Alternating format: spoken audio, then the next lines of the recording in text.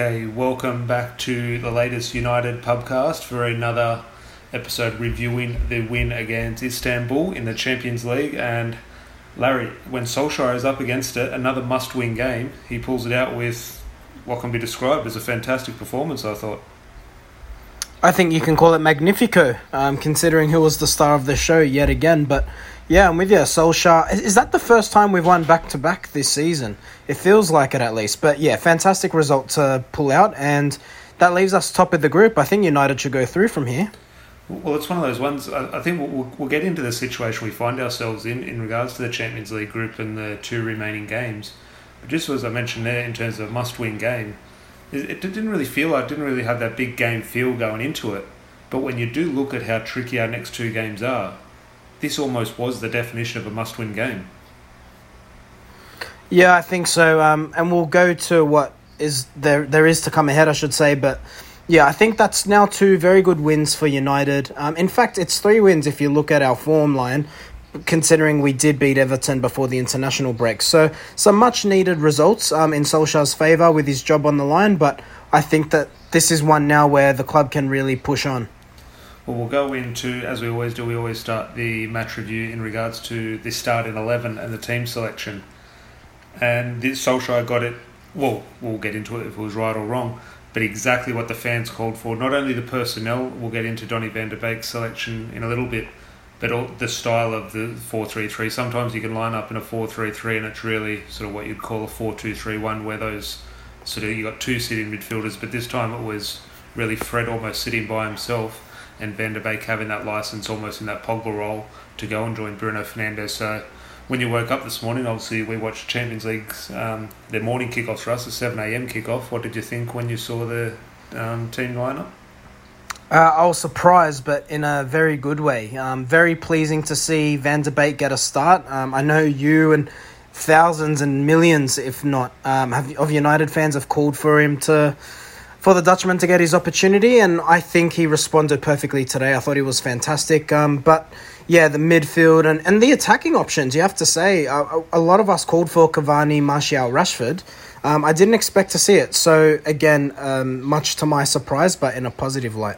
Well, just on that front three, we'll get into obviously Bruno and Donny van de Beek's performance in a bit, but you just mentioned there Cavani and Martial. We always mention with Martial, 1 week he'll play fantastic on a left wing, and then we'll say he's a left wing, he's a natural left winger. The next week he'll score a double up front, and he's the next Andy Cole, he's the next Dwight York, where we all love him up front.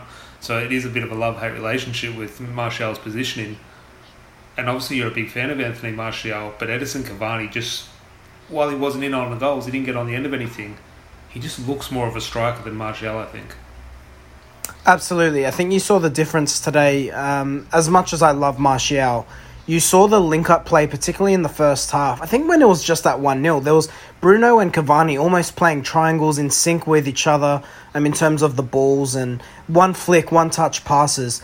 Martial, while he has the ability and the skill to do that, I don't think he knows how to play that when he's up front, or have that ability when he's up front, because look, striker's its own unique dark art. I think it's such a specialist position where you have to have an instinct for who's around you, who's on your back, whether to shoot, pass. Cavani is obviously, he showed his experience today, and I don't think you can teach that skill. And Cavani, how old is he? 34 years old? He looked much better. I'm a big fan of Martial, big fan of Rashford, but I think we saw today, and you saw how Rashford and Martial played. I think we saw each player's best position, I think.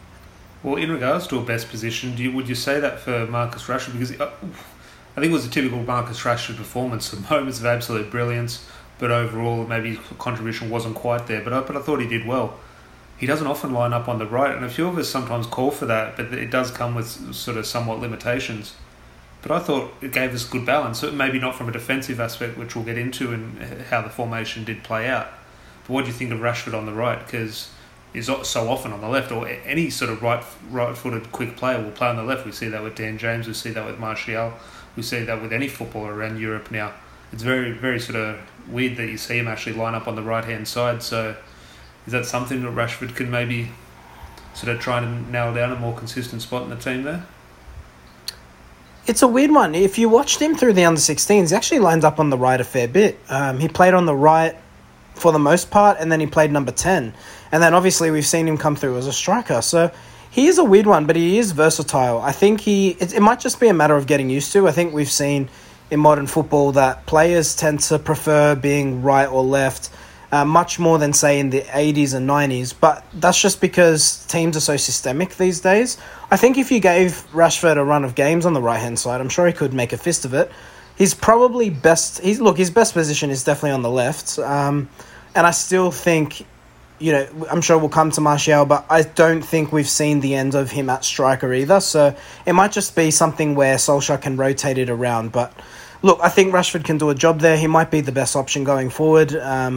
I still think Greenwood probably does need to come into the lineup. So look, can do a job there in a nutshell, but probably not his best position. Right, before we move on to the midfield, I just want to sort of talk about the system and the 4-3-3 just a little bit, because as fantastic as it was, especially in that first half, some of the football was brilliant. But I could also see that is exactly why Solskjaer why he is sort of so reluctant to play that 4-3-3, because it was fantastic. But my God, Istanbul, they created chances. And another day, overall, we won the match 4-1. I think if we play this exact same football, the exact same game against Southampton, I think that's a 4-4 draw. We've put so much commentary into the defence, and look, Maguire and Lindelof are not going to win a premiership as the centre-half partnership for Manchester United. We know it. And while I thought you saw the best of United today in terms of the attack, if you can't keep a clean sheet, you're not going to win games of football. So better the devil you know in the case of Solskjaer, and I understand now why he is sticking with that 4-2-3-1 formation. Tom, we look shaky, and I agree with you. I think against better opposition, and we'll talk about Southampton, I think you play Southampton that way, they will press us, and they will get opportunities on goal. I have no doubt about it. Yeah, I'm not sure where the major problems come from, whether it be the midfield having those two attacking players and one defensive, if it stems from there, or even the front three in terms of Marcus Rashford and Martial defend well, and they work hard, but you can work hard but still be in the wrong position or do the wrong type of press. So I'm not sure where the sort of problems in terms of the team attacking us really stem from, whether it's our sort of combination in midfield or it actually starts from the front where our problem is, because we've seen some of our best defensive performances so far this year, or I'd say the performances where we've sort of conceded the least amount of chances is Dan James on the left and Juan Mata on the right-hand side. And they're exactly who people are calling not to play. But from a defensive point of view, you can see why Solskjaer sort of gets more out of them than sort of a Martial and a Rashford.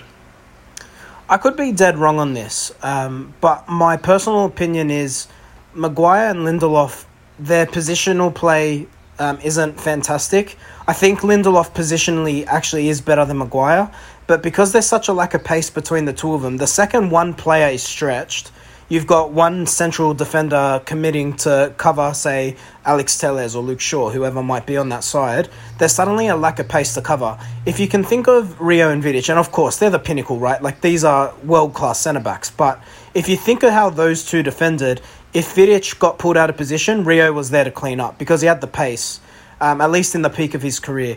Between Lindelof and Maguire, if one makes a mistake, there's just not that ability to really cover for the other. And look, the ultimate solution will obviously be getting a pacey centre-half, whether that's Tuanzebe or it's bringing someone in. But I understand that, and like we've touched on, those threats that come from midfield, without that ability to really get the pace in the partnership, you do almost need two central midfielders to compensate for that. Well, just thinking there, the amount of enjoyed that show because I think it's very, very sort of accurate what we both said there, but we have won this game 4-1. It just seems so critical. So we will try to move on to a bit of a positive, and I think the main positive from the game, I'll get your thoughts on it. The Dutchman, Donny van der Beek, wasn't a standout like Bruno, sort of got a lot of the headlines, and rightly so for the goals. Can you remember a single mistake Donny van der Beek made? Because I'd love to see his passing stats. I thought he was faultless. That's the key, and I think what I really enjoyed about this midfield was every player's role was very clear. Fred was, protect the back four, clean up, and give it to Van der Beek, give it to Bruno. Van der Beek's role was simply keep possession, look to progress the ball forward. While he wasn't fantastic or brilliant to the eye, I should say, I think the midfield was so much more well complemented today. I think Solskjaer does have a headache. I think Van der Beek has definitely forced his way into a start in the Premier League. I think it's long overdue. Now, in terms of what partnership you go for, that's something that we can discuss, but I think it was a perfect foil for Bruno to see what he did. And look, we haven't spoken about him yet, but he was fantastic. Well, where would you sort of describe Donny van der Beek's position? Where did he play? Because I think he was more advanced than Fred, but I didn't see a heat map. But just from memory, just from when Fred was picking up the ball to where Donny van der Beek was picking up the ball, he still was quite deep, but it had a real attacking feel to it when he picked the ball up. So are we sort of misguided because of the attacking performance? We think he was quite attacking, or do you think he actually probably was sitting in front of the back four almost in a 4-2-3-1? I think he chose his moments. It's difficult to say, and I'm sure if you looked at United's players' positions over the 90 minutes, I'm sure it doesn't line up as a 4-2-3-1 nor a 4-3-3. I'm sure there's a little bit of diversity in that, but Van der Beek just basically, in my view of the game, just put himself where it was needed. I felt like when we needed to keep possession, he was almost closer to Fred, like you said, approaching the back four because he is comfortable on the ball, but was also had that license to get forward. Perhaps because he's an attack-minded player, I almost felt he played the Herrera role today. Yeah. He was a number 8, somewhere in between the two boxes. However, because he's naturally a more attacking-minded player compared to Herrera, I think he was more willing to get forward, and that's what we saw today. Yeah, no, well, at the end of the podcast, we'll definitely touch on the upcoming Southampton match, and I'm sure both of us will be calling for him to start, but it will be very interesting. But again, the main man, which we discussed last week, going into pretty much every game, he's going to be the main man, and again, proved the difference today. Bruno Fernandes, he is pretty good at football, isn't he? Oh, yeah, mate, he's pretty good. No, in all seriousness, that first goal... You can be critical of the goalkeeper if you like. For me, even if a keeper gets their hands... Yeah, that's the thing. You get your hands in front of that, you're breaking your wrists. What a shot. Very Paul Scholes-esque in the way it went into the back of the net. But, look, the second goal, very fortuitous. Nonetheless, he had to be there. Look, I think Bruno's fantastic. His work rate is unbelievable as well, and I don't think that should be undershadowed. I'd love to see the statistics for how much ground he covers in a game. His work rate is phenomenal, Tom, and when you consider he still has the engine to, or the ability to still do what he does in the attacking final third. See, this was the day where a lot of it came off for Bruno. We often have voiced our frustrations at how often he can turn over the ball, but today everything was falling for him, particularly in that first half, and he was magnifico in every sense of the word. What do you think of Bruno? Because he's starting to become a little bit more mainstream in regards to the media sort of discussing him in the likes of De Bruyne and sort of how influential Mo Salah and Sadio Mane are at Liverpool. They're saying he's having the same effect at United. Obviously, rival fans hate him, which shows sort of how good he is. There's a lot of discussion now, how is he world-class, or is he best in the league, or is he the best midfielder in the league, etc. On those two topics, where do you sit? Would you class him as a world-class footballer at the moment? I think you have to say yes. Look, the stats speak for themselves. We can be critical of, yes, he doesn't keep possession, but he's obviously been given the license in the team to say, please go create. And that's obviously why he does have 2 midfielders sitting behind him to cover for that. So I think you have to look at the system United deploy. I think you have to look at the players around him because, look, for all the credit we do give our favourite players, to man for man, I think no one will say it's a wild thing to say that Man City have a better squad. So taking all into account, I think Bruno, you have to say is world class, and not forgetting, Tom, he came in January, and I don't think we make the Champions League without him. Such was his impact. What a player! Oh no, definitely. And I say this with the greatest respect to Solskjaer. It's definitely not a criticism of Solskjaer, but he doesn't have a United job if it's not for Bruno Fernandes. Bruno Fernandes has saved Solskjaer's job. And every manager needs that. Sir Alex Ferguson wouldn't have had the career if it wasn't for Eric Cantona, for Roy Keane, for Ryan Giggs. Every manager needs good players. But I think it's clear as day. If Bruno doesn't come in, United are in a far, far weaker position over the last 12 months. But just on that, what we've talked about there, is he world class? And I think we both quite agree. I think more important than that, world-class debate, which I mentioned, and is he the best player in the league or is he not the best player in the league? For me, I still think it's Kevin De Bruyne. But something more important, which I mentioned on Twitter, I think he's the most influential. And you could be the most influential player in the league and be for Burnley. It's what you give to your team. And what I've just mentioned there, what he's done over the past 12 months or coming up to the last 12 months, I can't name a more influential player in the Premier League. I'd agree with that. You know, I say this next sentiment with a touch of sadness, but he's almost everything we expected Pogba to be when Pogba signed for United. Yeah, no, it's hard to argue with that. You look at the impact he has in the final third, you look at the level of consistency we've seen in terms of his performance. I imagine, and again, Pogba, suspiciously or not, left out of the squad today. Yeah, if you're Paul Pogba, you're looking at Bruno with an element of envy. I have no doubt about it. I can't imagine he looks at Bruno and thinks, oh, yeah, love this. It has to sit sadly with him. Yeah, no, definitely. But just moving on now, and look, we've all seen the work Marcus Rashford is doing. He's giving everything to everyone. But it was Bruno this time who had the penalty on a hat-trick. Could you imagine if you had money on a Bruno Fernandes hat-trick or Bruno Fernandes penalty? He gets the penalty. Here, Rashford, your turn to have a go. I was shocked. Not a criticism at all of Bruno. I was just, oh my God, how has he given this off? I was shocked. Yeah, very interesting one. And I got to say, Rashford, for how giving he is, you're almost critical. Like, you can't be giving on the football pitch. He's literally on the hat-trick. In saying that, if we flash our minds back, Rashford was on the hat-trick against Leipzig and gave his penalty away to Martial. Yeah. So maybe a little bit of return serve in this one. Well, I like Bruno's reasoning, and who knows what the reasoning is, but he obviously always does say the right thing in a press conference. But sort of mentioning that in terms of the goals in the hat-trick he was on against Leipzig, saying, well, he's scored a few goals in the Champions League, so if you're potentially looking ahead at one of your teammates maybe one day sort of getting the golden boot in the Champions League, this extra goal might help him on his way. Yeah, I think, you're right. Like, strikers live by goals and goal records. I think for Bruno, it's just another day in the office. Nonetheless, I love it. It's good to see that there's that camaraderie in the team to think, the team's bigger than myself. So you have to respect that. Now, just moving on, and I'll just introduce maybe a little bit of a fun fact for all the podcast listeners. If you're on social media, I'm sure you heard this today. It was doing its rounds.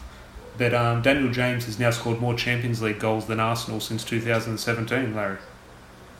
Oh, prolific is Dan James. How good and fantastic to see him add to that record today. Not only that, okay, we can have a bit of fun at that, but first of all, it's fantastic to see him score because, God, he's been in for a lot of criticism. Both of us have criticised him heavily, especially some of the stuff that's going online. He's almost public enemy number one in regards to a lot of so-called United fans. But besides all that, it was a good goal. Okay, the finish was pretty much a tap-in, still had to place it. But the team goal, okay, the game was stretched, but it was a fantastic goal. I forget who pinged the ball into Cavani. Cavani, perfect layoff as a striker. Into Donny van de Beek, who played a first-time ball, beautiful, out to Mason Greenwood, who I thought when Mason Greenwood came on, he looked maybe a bit wasteful at times, but I thought he looked very good. And it was a beautiful ball by Greenwood, and I was just really happy for Dan James to score. And obviously his first Champions League goal. Yeah, I'm with you, and I want to put some praise on Greenwood. He's been going through a torrid time. If you just look at what's been reported on in the papers in the UK, and I'm happy for him. I think he was wasteful at times, but I thought he looked very sharp, showed good bursts of pace, showed his quality. Fantastic to see him. And he had a few opportunities, Greenwood. He had a few on his head and could have had a goal there, but nonetheless, happy for Greenwood to get the assist. And look, I really want Dan James to do well, Tom. Like, for all the criticism I've given him on this podcast, I think none of it's been over the top. I think it's been just, but there's something there. I do look at him and I can't help but wonder, maybe with better players around him where he can just come on like he did today and have an impact where the defence has been spread out. I think he can certainly make an impact. It's just about using him in the right times, and I think he can still be of good use to United, hopefully. No, definitely. And just before we move on, you just mentioned there, Greenwood, how good he looked. I think one of the big things for me, he looked fresh, and I don't know, can we give Solskjaer a bit of credit for that? Because Solskjaer has left him out, whether that be injury or whether that be discipline or whether that just be getting him out of the limelight. I thought he looked fit today. He just had a bounce in his step, and is that just natural, or is that a bit of sort of credit due for Solskjaer? Oh, no, I think full credit to Solskjaer. He's definitely pulled him out of the limelight. I think there's been a case of, we'll pull him out of training, a few things have been going on in his personal life, and obviously the reports that we've spoken about. And he's managed it perfectly. He's keeping in mind that this is a young kid, maybe needs to be pulled out a little bit, and considering it's the second season, and in terms of his first team career, and he is going to have a greater spotlight on him. So all in all, I think he's being handled perfectly, and credit to Solskjaer for doing that. Okay, now moving on to 3-2-1s. Interesting one this week. We don't have to scrape the bottom of the barrel, which is always enjoyable. But a tricky one, because Bruno obviously had the 2 goals, and I assume, I didn't check, but I assume the Man United Twitter account probably gave him man of the match, and who can argue? I wouldn't be going Bruno though. I would say, and while he did stand out, I just thought the consistency of the performance by Donny van der Beek, I thought we don't have that sort of solid performance without his performance in midfield. So for me, 3 points would be Van der Beek. How about you? Oh, that's a tricky one. I was leaning toward Bruno. Well, look, Bruno did have 2 goals, so you can definitely... I'll listen to your case for Bruno, because, who might argue with 2 goals? Well, that's the thing, Tom. I think United's problem is getting on the score sheet, and once they do, I think it does put them in a good stead, and the nature of the finish, I don't think you're going to see a player score that every week in the Premier League or the Champions League. So for the strike alone, I'd be giving it, but I thought, like you say, Bruno's so influential, and while Van der Beek does provide the platform, the only thing I'd say detracts from Van der Beek in your argument is this was against opposition that I don't think is in basically the top 10 in the Premier League. So from that perspective, I still think Bruno, obviously he's got the goals, which is highly influential in the final score. So I'm preaching for the Portuguese. Yeah, no, as I said, hard to argue. So I'll go with Bruno for 3 points. And not only the goal, well, obviously the goals do play a key part, but like you mentioned earlier in the podcast, I think he was still careless at times. That's his game. But it wasn't too bad today, Bruno, in regards to getting rid of the ball, or giving the ball away. So I thought his performance was actually quite good, and I was sort of glad, in the nicest way possible, to see him substituted, because he is a player that always has the potential to be run into the ground. So I think that was a good substitution to get him off nice and early. You'd say Van der Beek for 2 points, though? Yeah, I'm with you. I do agree with all the comments you've made. I think Van der Beek was fantastic. I'd love to see his pass completion. I think it must be really high. I don't recall him losing the ball once.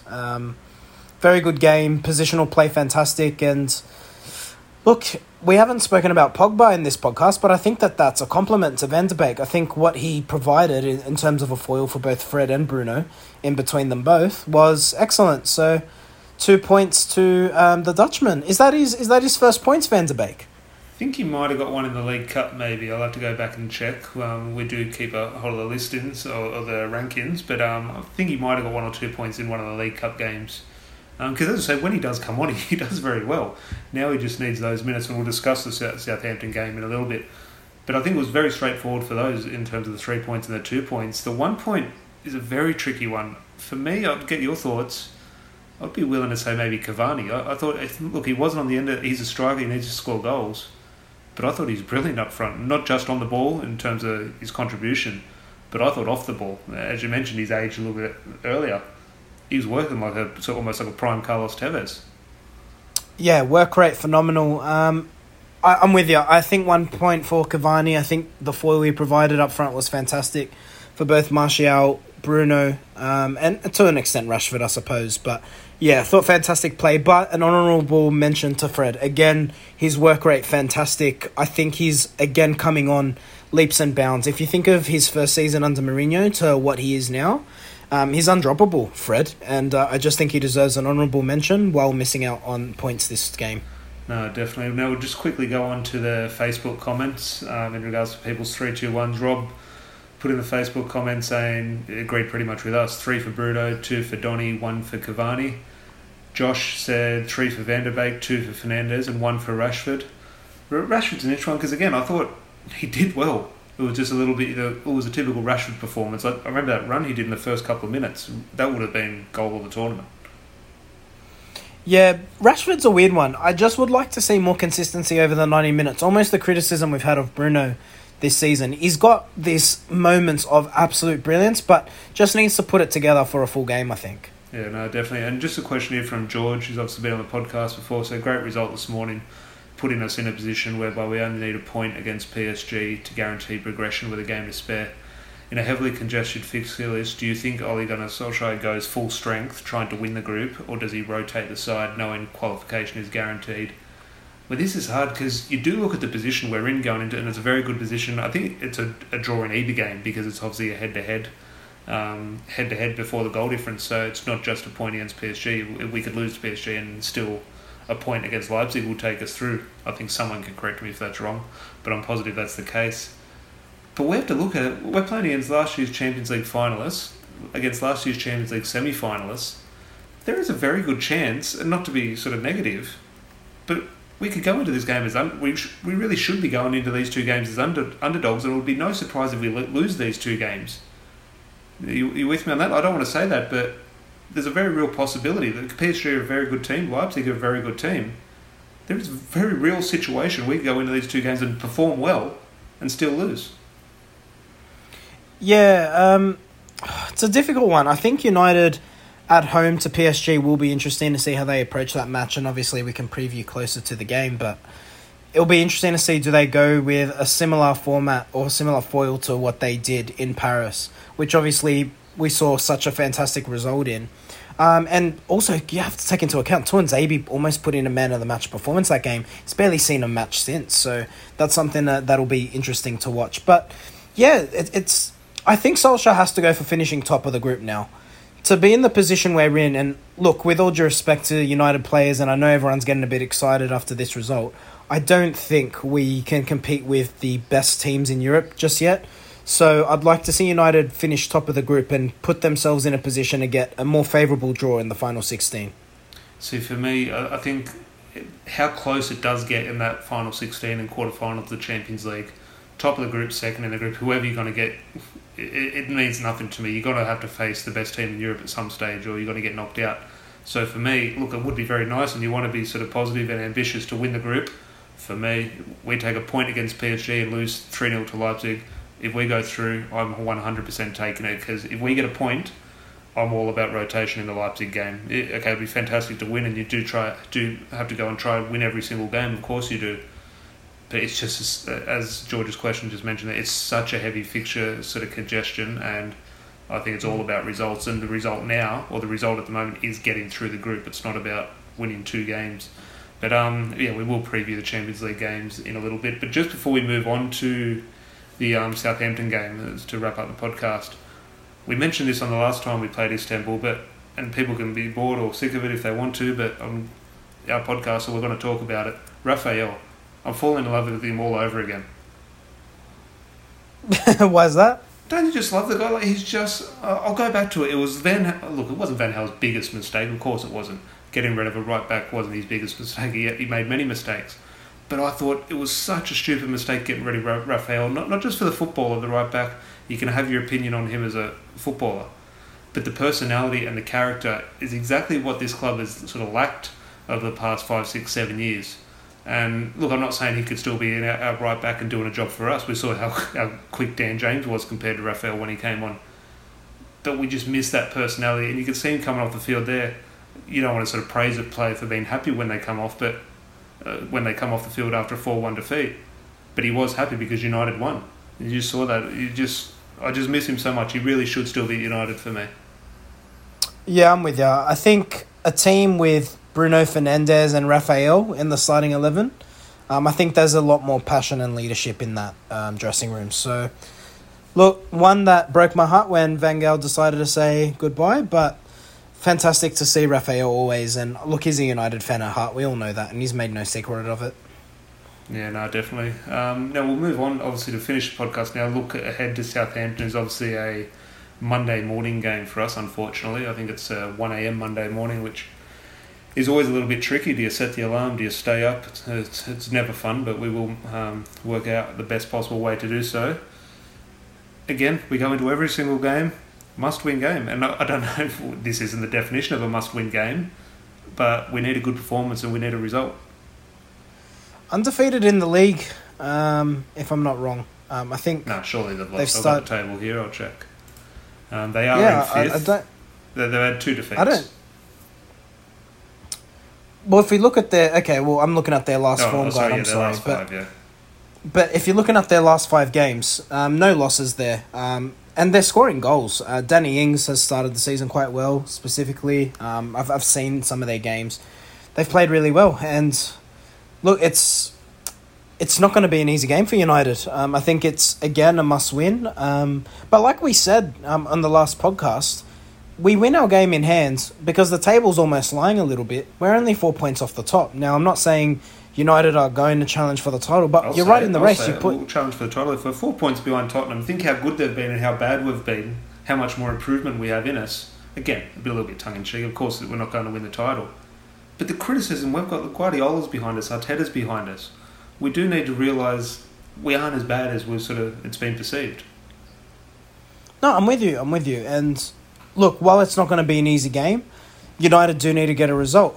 This is a side that hasn't lost since, where we're looking now, back in September against Tottenham. So they're more than a month now with, pretty positive results. They were top of the league just before the international break. So not going to be an easy game for United. Well, we look at the performance this morning against Istanbul and we say a very good performance, let's carry that on to the Southampton game.